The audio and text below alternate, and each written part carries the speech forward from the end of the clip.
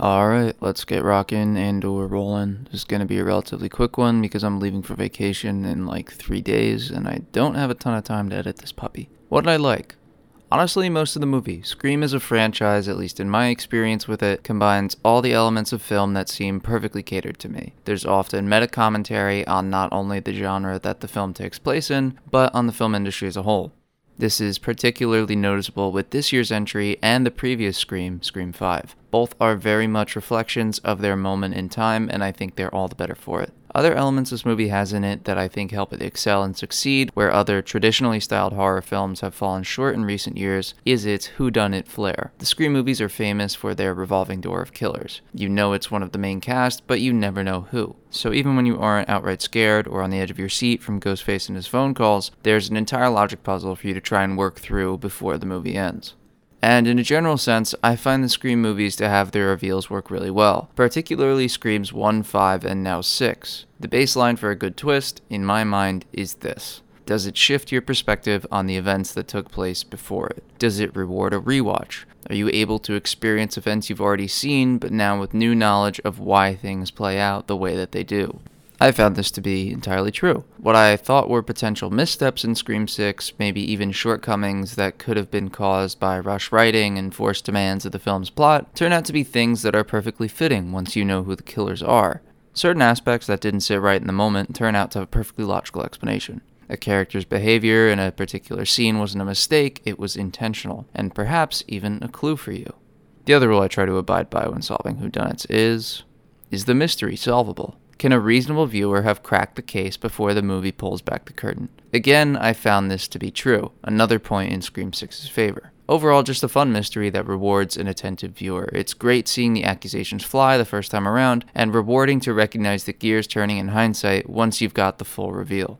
Scream 6 also strikes a great balance with its humor and its drama. Obviously, there need to be serious stakes for a horror movie, and I think we get those. The mystery of Ghostface creates a great sense of this looming threat who could come from anywhere and at any time. Ghostface is also shown to be supremely competent in this film, and it's always rewarding to see a villain who knows how to get shit done.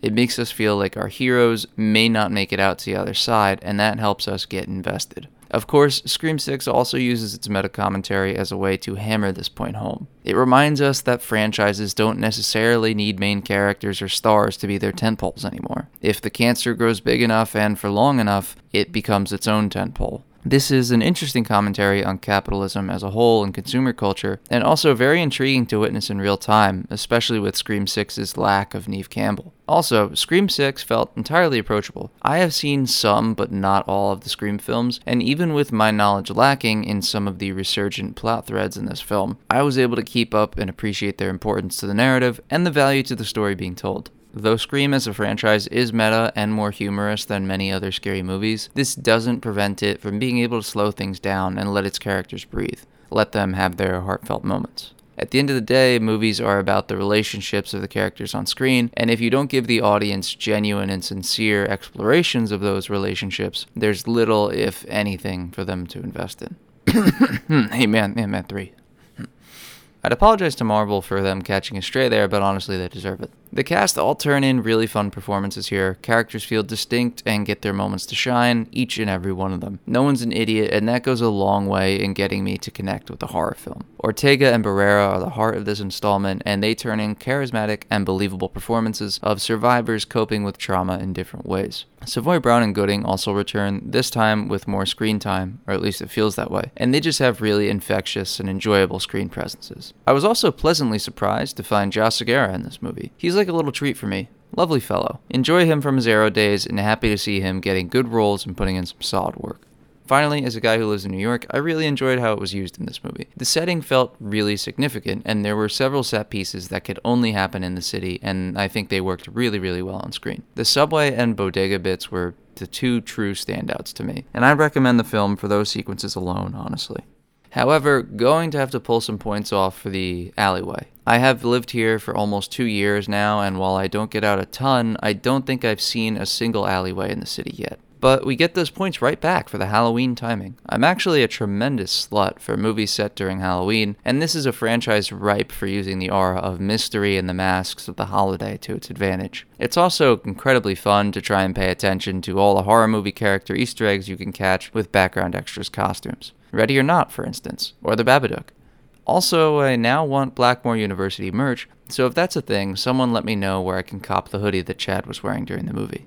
Overall, if I had any gripes with the film, it's that it occasionally feels like it wants to have its cake and eat it too. Main characters are, for lack of a better way of phrasing it, very durable at times. Like, the shit they're making it through is insane. I can excuse it now and then, but this was pretty close to my limit, I think. It just feels a bit more glaring when you call out, with explicit dialogue, that your characters are vulnerable in this franchise. It's, That and the fact that I am an old curmudgeon who despises teenagers now. The volume and sounds on display during my showing that these kids had was unfathomable. They should be tried at the Hague for their war crimes. I am talking screeches that rival those of a wounded and dying parakeet. The Aztec death whistle on a microphone even. That and throwing their food all over the theater was just too much for me to ignore, but that's worthy of its own rant review, honestly. So to wrap it up, I give Scream 6 a solid 3.5 out of 5 stars. I recommend seeing it in a theater as soon as you can to enjoy the full mystery of it all without spoilers, but don't do that if there are youths there. No clue what I'm reviewing next. I missed the Oscars tonight, so probably not that. Psyched for my guys Kay and Brendan. Couldn't happen to two better dudes. Truly magnificent evening. I'm open to suggestions for anything upcoming, or maybe even something older. Who knows? Maybe you do. Tell me. So yeah, until next time.